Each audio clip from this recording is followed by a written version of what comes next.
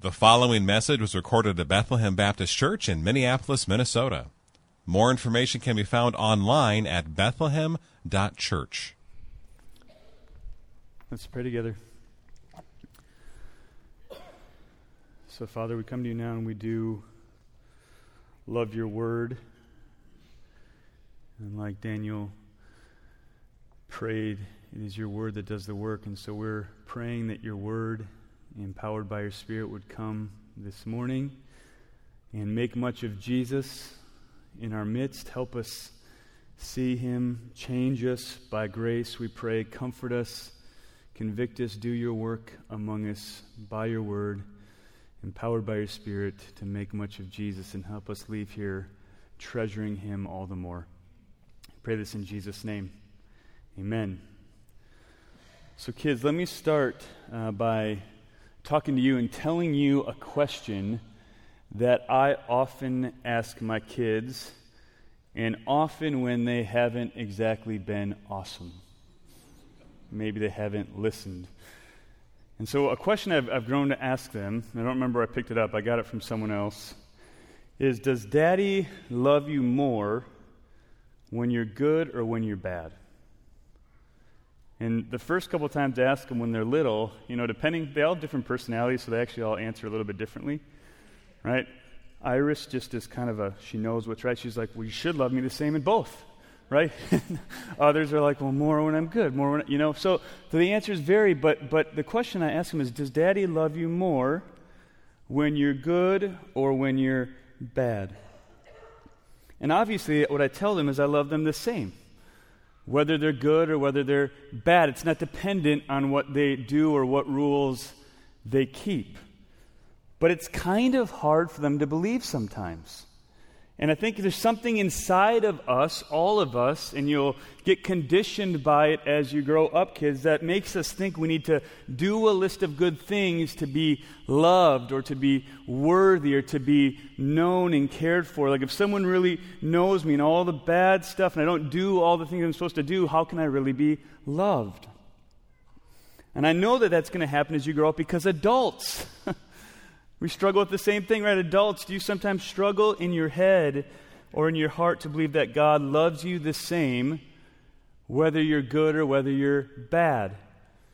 Right? Past shame and current sin make you wonder sometimes, right? You won't say that out loud, but in your quiet times, in those moments, where does your mind go when you think of your past shame or current sin? Right? You find yourself thinking things like, I'll try harder. I'll do better. I'll keep the list this time. Never again, right? Never again. How many times have you said, never again?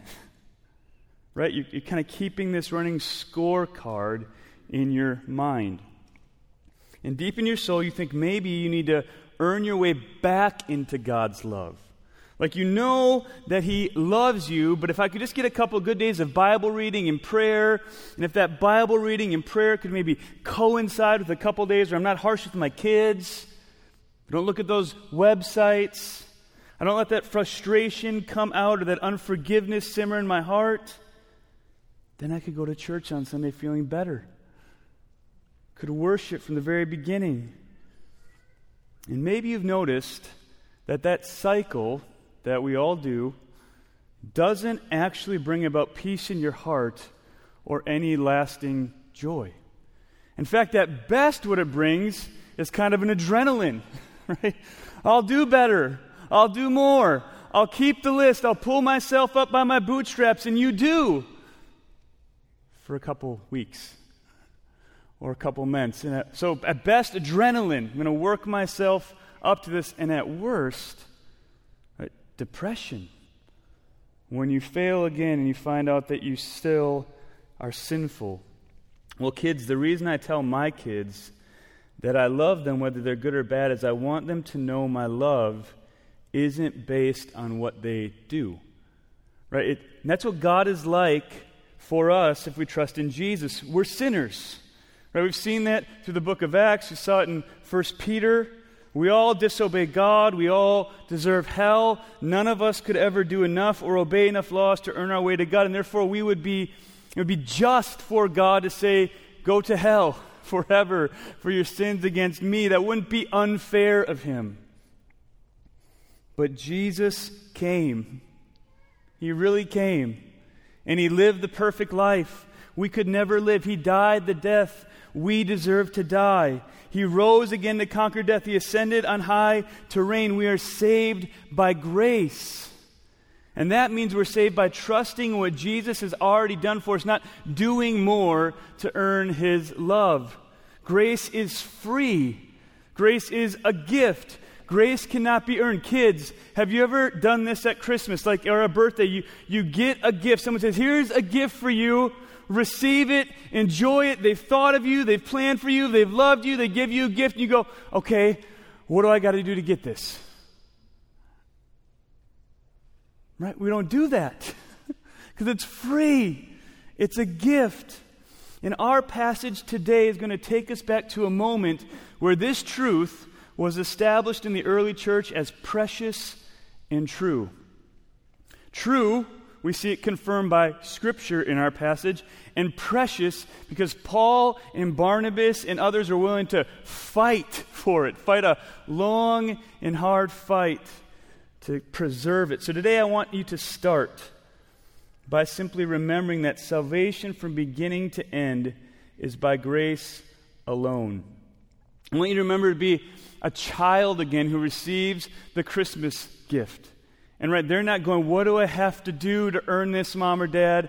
They just run away to enjoy it in the next room away from you. You're like, wish you'd thank me a little bit more, right? But can we learn to be childlike again? To be dependent on grace alone. Are you weighed down by sin and shame this morning? Right now, even before this passage, remember your sins have been forgiven completely by grace. Are you doubting this morning that God could really love you, or that he really does love you? You know he loves you, but he's just kind of off in the corner frowning on you all the time. Remember, you are saved by grace alone.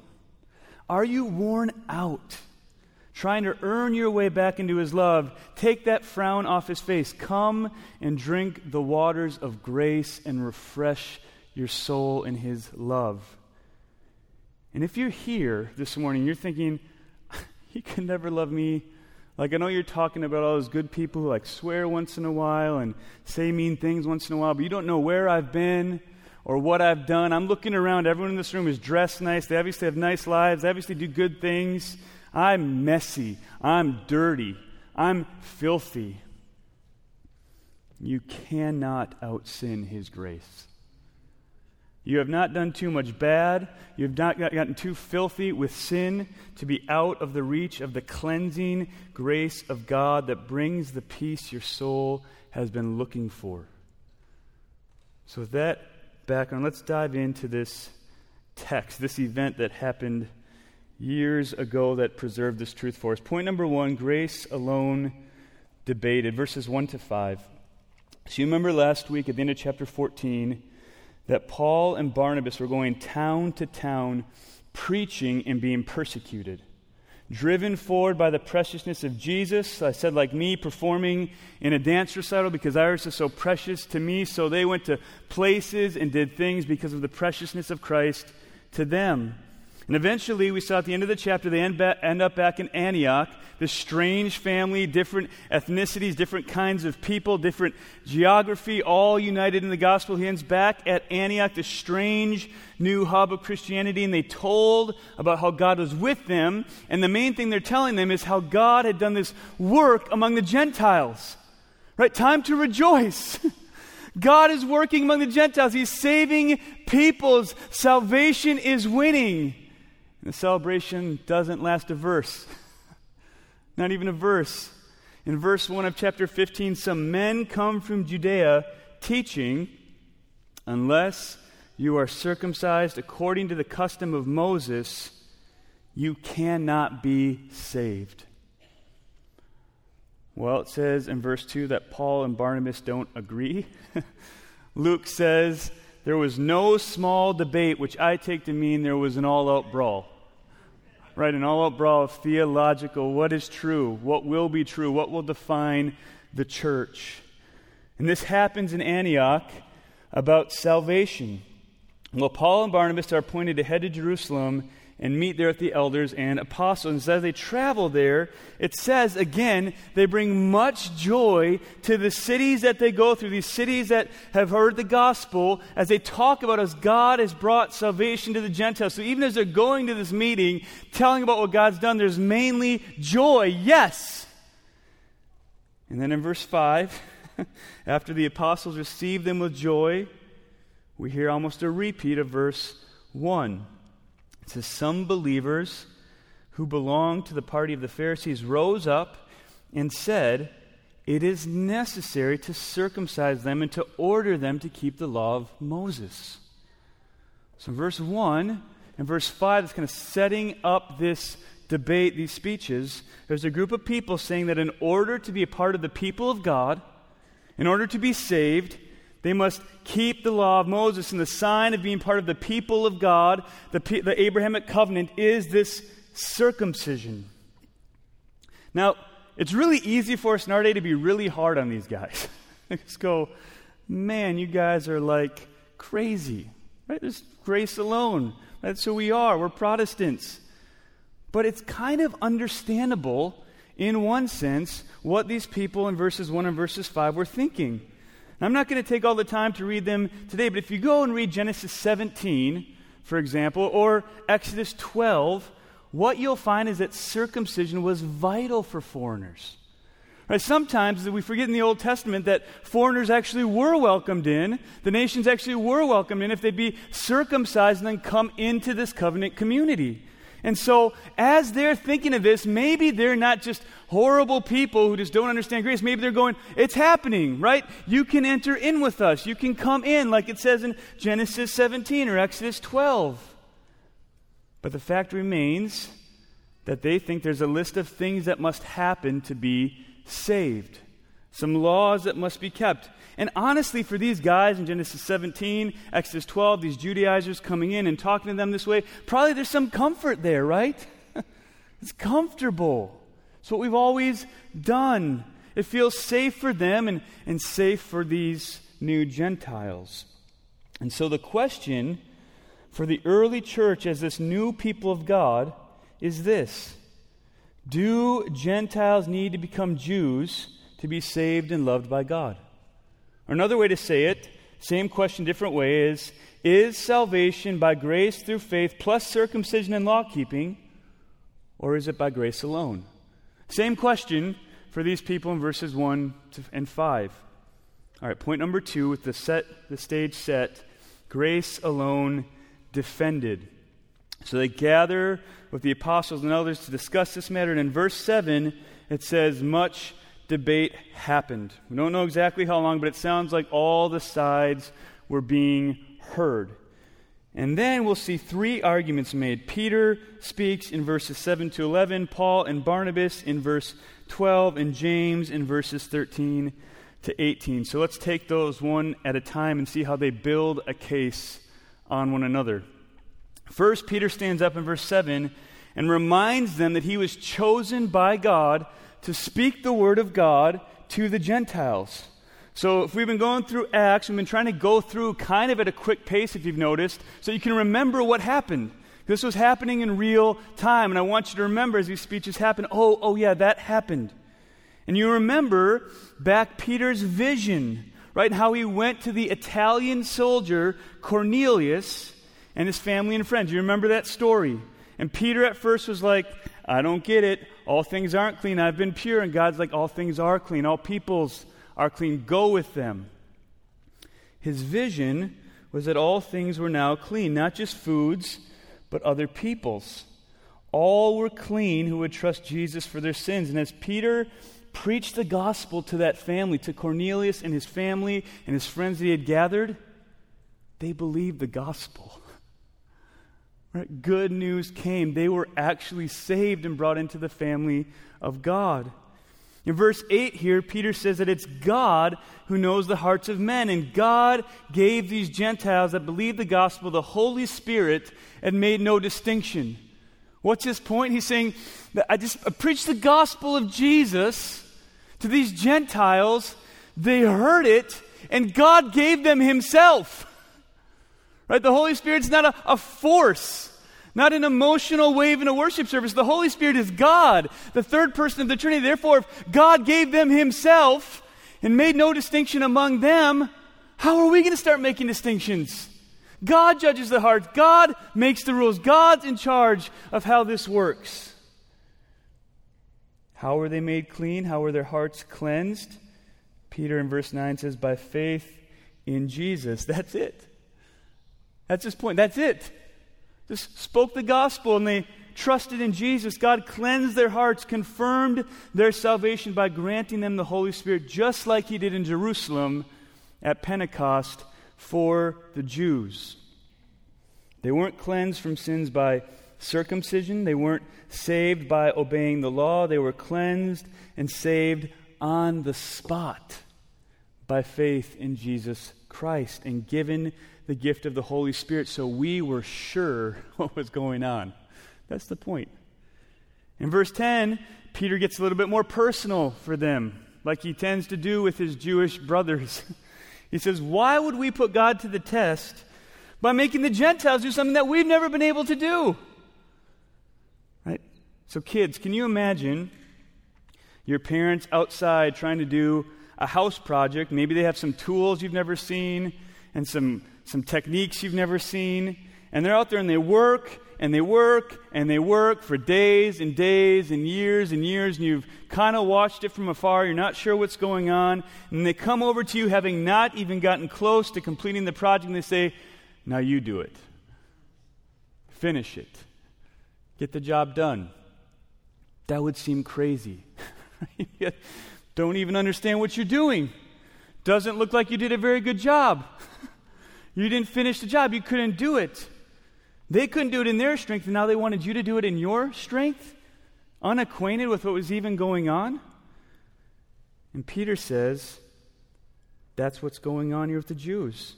They're expecting something they could never even do themselves, instead of rejoicing that God has made a way for them. A way for them to be saved, even though they could never do it. Peter says God has made a way to do what they never could, and now they want to test him and go against him. But this is not just a rebuke to the Jews. Peter ends with good news in verse 11. He's saying, you want to put this burden on them. We've never been able to accomplish it. Why wouldn't you instead rejoice in what Jesus has done for us? Right, verse 11. We believe that we will be saved through the grace of the Lord Jesus, just as they will. That is not a small statement for Peter to make to these Jews that are thinking they got to do the law. Saying we couldn't do it. So instead of condemning, rejoice. There's grace in Jesus. Jesus has finished the work we could never finish. How are the Gentiles saved? By grace, through faith in Jesus. How are we saved as Jews? By grace, through faith in Jesus. God is saving all peoples by grace through faith in Jesus and confirming that salvation by the gift of the Holy Spirit. And that's the last we hear of Peter in Acts. It's a good note to go out on for him. Right? He just kind of goes into the background, and now Paul comes into the foreground. In verse 12, Peter sits down, Barnabas and Paul stand up, and we get one verse. So we've seen all these things they've done. We have the backstory, but we get one verse where it says that they stand up and they say what God did through them among the Gentiles. In other words, they're confirming Peter's point. So Peter says, this is what's happening. What do you guys see? And they go, well, what we see is God saving through the gospel of Jesus Christ by faith in Jesus and pouring out his Holy Spirit. We've seen what Peter says is happening. Then James stands up after they sit down, and perhaps as the leader of the Jerusalem church, we'd expect him to argue. Like, here comes the counter-argument. But instead, James has this mic drop moment, right, with the Jerusalem council. He's actually going to end the debate. And in verses 13 to 15, he says that Simeon, that's Peter, has related God's work to save a people for his name among the Gentiles. And then in verses 16 to 18, he quotes from Amos 9, 11 to 12, and Isaiah 45, 21 in verse 18. So let's just take a second here to talk about what's going on in those passages. Well, in Amos 9, 11 to 12, if you went and read it, it's coming right on the heels, right after a judgment on Israel for their disobedience. And after this judgment on Israel for their disobedience, God says to them, I will rebuild the tent of David from the ruins of judgment, and I will take a people for my name from all the nations. And then Isaiah 45, 21, if we were to go there, it says that God is the Savior. There's none besides him. If you read just one verse on, Isaiah 45, 22, it says, turn to me and be saved, all the ends of the earth. So what's James saying as he quotes these Old Testament passages? He's saying, well, Peter's telling you what he saw, what God did. Paul and Barnabas are confirming that. But all the more, God said in his prophets that he would rebuild the tent of David and take a people for his name from Israel and all the Gentiles. He's saying Scripture confirms this. Scripture confirms this. How has God done this? He sent Jesus as the Savior from the line of David to pay for our sins, rise again, sit on the throne of David forever. You'll notice in the book of Acts, this Davidic theme comes out over and over again. Jesus is the one, the King in the line of David who will sit on the throne forever. This isn't new. And now this message of the King's death for sins and resurrection to conquer death is available to all peoples that will repent, which simply means to turn from their sins and trust in Jesus. And in fact, I think if we went back and read the Old Testament, not just in Isaiah and Amos, but go to passages this afternoon and read Deuteronomy 30 or Ezekiel 36 and see that this circumcision was meant to point to what God was really looking for, a circumcision of the heart. Wants them to have new hearts that are circumcised to worship. Right? What does Paul say in Philippians 3? We are the true circumcision who worship by the Spirit and glory in Christ Jesus. So the argument really from James is, you think this circumcision is important, but the true spiritual circumcision of the heart has happened by faith in Jesus, by grace alone. And that's evidenced, Ezekiel 36, by the Holy Spirit, causing them to have new hearts and walk in His commands. James basically ends the debate by saying, not only is God confirming salvation by grace alone, through faith alone in Jesus alone, but we should have been expecting this.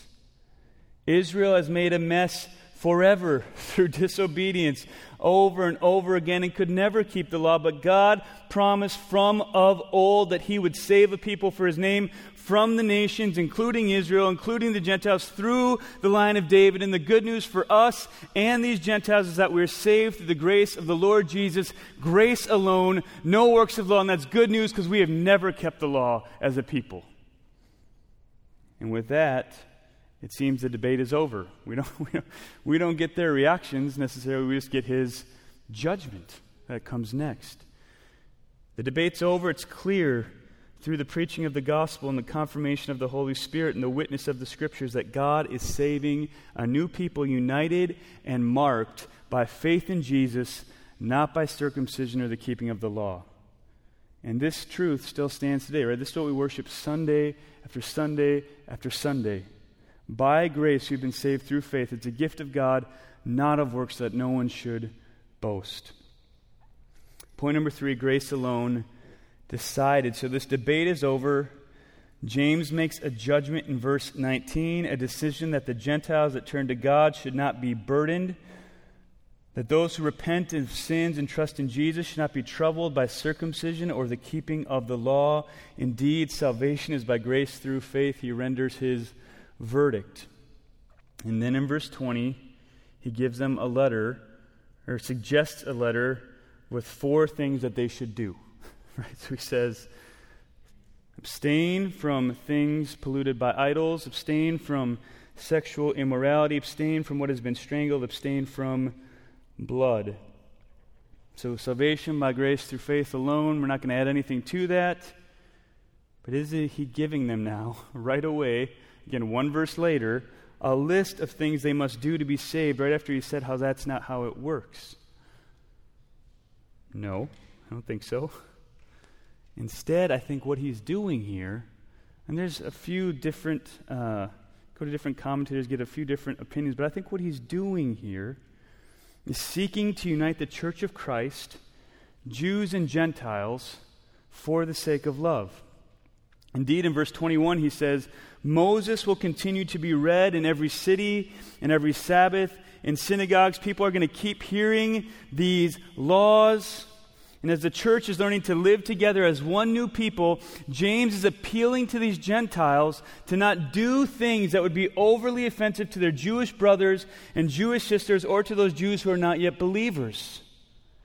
All of these things that he lists here, they kind of seem random at first, but if you look into it, all these things would have been associated with pagan idol worship at pagan Gentile temples. So James knows, man, they start doing some of those things, they're going to get a side eye from their Jewish brothers and sisters. It's going to be a stumbling block. It's going to get ugly. It's going to get messy. And James also knows it shouldn't be too much to ask of these Gentiles to leave these things behind, and knows it will be helpful for unity and fellowship in the church. First of all, Gentiles shouldn't be partaking in idolatry anymore anyways if they're believers. Right? That's easy. Gentiles shouldn't be partaking in sexual immorality anymore because as they turn from sin and follow Jesus, they should leave that behind. But James is also a realist. Right? He knows that these things might still be tempting to mix together with their new faith in Jesus, just as there's things that the Jews are wanting to mix together with their new faith in Jesus. And so he's calling on them, leave those things behind for the sake of your Jewish brothers and sisters. In fact, at temples, if you went and read a bunch more than I ever wanted to about strangled animals this week, so that in these temples, there was this practice where they would strangle the animals to kill them for sacrifice, and therefore there was still a lot of blood. It wasn't drained out. They weren't sacrificed the way that the law had told them to, and therefore it was especially offensive to the Jews because they thought blood signified life. So there's all these dynamics going on now of salvation by grace through faith alone, but man, y'all are really different. There's a lot of weird stuff we're going to have to figure out as we walk this road together. And so for the sake of fellowship and unity in this new people saved by grace through faith, James asks the Gentiles to leave these things behind for their fellow brothers and sisters. You want a longer kind of commentary on this, go read 1 Corinthians 8 to 10 and see how Paul navigates these waters there. Takeaway for us today is this is what the gospel does. See, so often we want to pull ourselves up by our own bootstraps and earn our way to God's love and try to transform ourselves, and it doesn't work. It just doesn't get better. It doesn't work. And yet when we rest in the gospel, that we're saved by grace alone, through Christ alone, the gospel begins to change us so that we want to lay down our rights and our freedoms for the sake of others. You say, how do I know that they wanted to do that? Well, because they received the letter in verse 31 and they rejoiced. This is good news. They weren't like, man, he's making us do this stuff. Right? They rejoiced. Our opinions and our rights are tiny. So small compared to the gospel. And therefore it is right to ask Christians, to sometimes ask the church, to defer to their brothers and sisters for the sake of fellowship and unity. And it's by the grace of the gospel and the power of the Spirit that we can actually gladly do this, not grumbling, but rejoicing. Yes, I will lay down my rights for you. That's what Jesus did for me. Yes, I'm happy to do that. What else would I do? I'm a Christian. Here's how Darrell Bach, one of the commentators that's been helpful, summarizes a sermon by a preacher he read. I think it's helpful. He says, on the one hand, salvation by grace is an issue of Christian truth that is not to be compromised. No particular work of the law was added as a requirement for salvation. Salvation cannot be a matter of human works. It is about receiving God's grace from start to end. On the other hand, Christian fellowship means that grace should be shown for differences that are not central to the truth of salvation, as an expression of love. This deference preserves the church, protects it from fragmentation, and demonstrates to the world the very gospel we say we believe. I think that's helpful. Grace alone, by faith alone, in Christ alone, fight for that till the death, which makes everything else optional way less important. Makes it really easy for me to go, I can lay down my rights for you. No, I don't prefer that. No, I don't like that. No, I don't want to do that. And no, I know it's not even true. But I'll do that for you. I'll lay down my rights for you. So the question for us as a church is, do we do this well? Do we defer for the love and for the sake of others, even when we have freedoms and rights, because we know that unity and fellowship in the gospel is so much more important? Get this, in the next chapter, like there's a few verses later, and I think Luke does this on purpose to make us just go, whoa. In the next chapter, Paul will have Timothy circumcised to go on mission with him so as not to cause offense to the Jews. What? What is that about? Right? Paul fights to the end against adding anything to the gospel. You want him to be circumcised? Not over my dead body. You want to come on mission with me? Sorry, man. You have to get circumcised so as not to cause any offense to our Jewish brothers and sisters or the unbelieving Jews. Because as much as he fights for the end to add anything to the gospel, he'll also quickly lay down his rights for the cause of the gospel, becoming all things to all people in order that he might win some, might not cause offense to his brothers and sisters or the world around him. Oh, that the gospel, our salvation in Jesus alone, would be so precious to us that we would happily have it transform us to lay down our rights like our Savior did for the sake of others. In verses 22 to 29, just to summarize it, they make a plan to send Barnabas and Paul, men who laid down their lives for the cause of the gospel, and then a couple respected members, prophets of this Jewish church, to deliver the letter that said, these messengers of the circumcision spoke totally out of turn. Don't listen to them. You don't have to worry about them. Salvation is by grace through faith alone, and please leave behind these things for the sake of love and unity.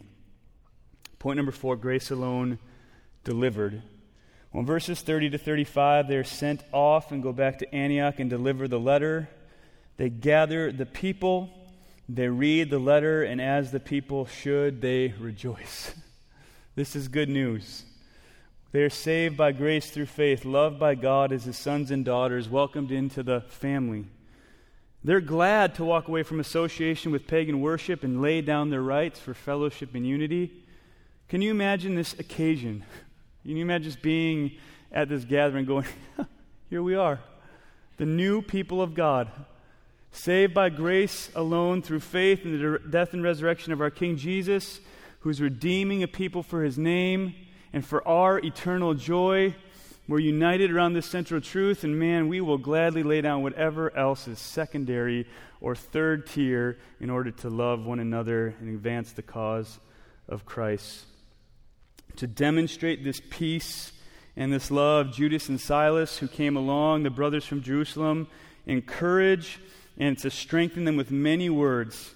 Spend time with them, and they're sent back in peace.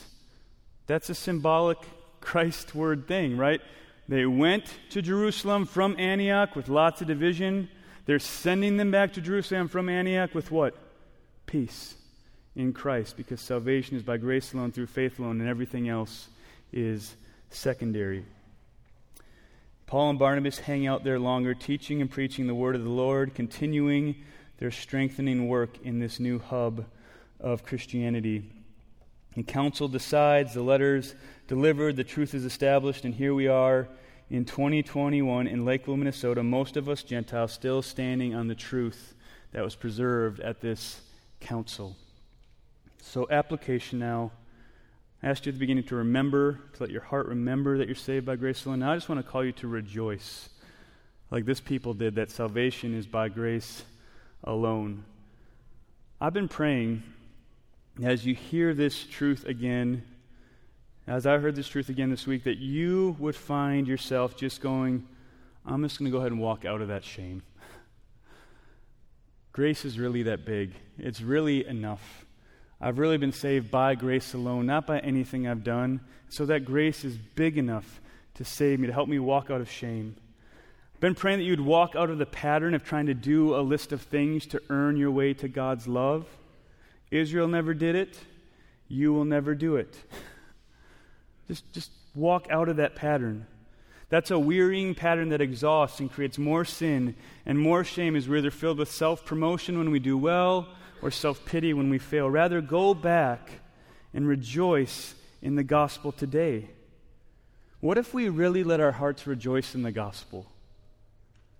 Like, what if that's what you thought of first in the morning and remembered right before you went to sleep?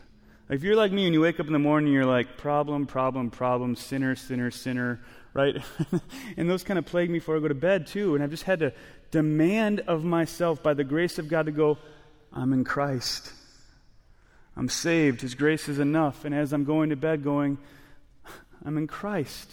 His grace is enough for me and for this problem and for that problem and for that problem. What if we didn't just remember, but we rejoiced in it?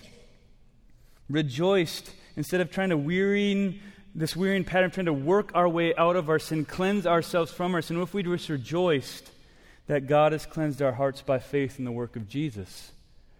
We could never do enough on our own, but Jesus has finished the work on our behalf. If you've put your faith in Jesus to forgive your sins, you can walk out of the shame, not because you feel emotional that I'm saying it right now. You can walk out of the shame based on the objective truth that your sins are covered by the righteousness of God, and God's love for you is unconditional. Like when God looks at you, he sees you the way he sees his Son. God has confirmed that by giving you his Spirit and by his word that all people are saved by grace through Jesus. And we're a family by grace alone, which means we extend grace to each other. We lay down our rights. We walk in love together as we first rest in the unconditional grace and love of God ourselves. We're transformed to be gracious as we rest in grace. If you don't actually believe grace yourself, you're not going to be very gracious towards others. When we realize how deep and wide grace has gone in casting our sins as far as the east is from the west, it begins to dissolve our pride. I can do it. I'm better than that person. It begins to dissolve our weary efforts to do better, and it creates just a humility and a rest in our souls. And humility and rest, then, as it sinks deep into us, begins to help us see others through eyes of grace and extend unconditional love like it's been extended to us. Suddenly we want to serve. We want to lay down our rights and bear others' burdens because we have been loved and received a grace like that. So I've been praying all week that we'd remember and rejoice in grace alone. I mean, can you believe grace? I'm thinking this week, like, can you believe grace? It's hard to believe because we know ourselves, we know other people. But grace is enough. It's a free gift, so don't take it and put it back under the tree and go try to work your way to earn it. You'll never get back to the tree. Just enjoy the gift. I've been praying that rejoicing in grace would transform us by grace, and that we'd be a people that would constantly tell others of what God has done in Christ for us because we just can't help ourselves, and a people that put on display for the world the grace of God as we interact with one another. So let me pray, and then we're going to come to the table. So Lord, this is a meal now where we celebrate that it's by grace and grace alone that we're saved. Your broken body, broken on our behalf. Your shed blood, shed for the forgiveness of our sins. By grace alone. And this is a meal where we come as sinners and confess we've sinned against you confess that we can't do it on our own, and we ask you for more of your grace to help us believe we're forgiven, and more of your grace to help us walk in the newness of abundant life in Jesus. This is a meal that's meant to have us search our hearts for sin and ask you to help us fight it. This is a meal that's meant to have us search our heart for bitterness within this body and help us go and reconcile. And this is a meal that's meant to be put on display for those in the room right now who don't know Jesus, and have them see that they can indeed eat and drink with Jesus now if they'll trust in his broken body and shed blood for the forgiveness of their sins. So Lord, we rejoice that we are saved by grace alone, that there's no list of things we have to accomplish, there's no righteousness we have to attain on our own. But by grace and grace alone, you save us, you sanctify us, you transform us, and you'll lead us to glory. So Lord, I pray for those in this room, those that have never believed the gospel, that this would be the moment where they would say, I want grace. I want Jesus. And for those of us in this room who have him, that we would believe again that his grace is full enough and deep enough that we can boldly approach his throne even now with confidence, knowing it is a throne of grace and mercy and well-timed help for those who come by the blood of Jesus. Work grace among your people now, I pray. In Jesus' name, amen. Thank you for listening to this message from Bethlehem Baptist Church in Minneapolis, Minnesota. Feel free to make copies of this message to give to others, but please do not charge for these copies or alter their content in any way without written permission from Bethlehem Baptist Church. For more information, we invite you to visit us online at bethlehem.church or write us at 720 13th Avenue South, Minneapolis, Minnesota, 55415. Bethlehem Baptist Church, spreading a passion for the supremacy of God in all things, for the joy of all peoples, through Jesus Christ.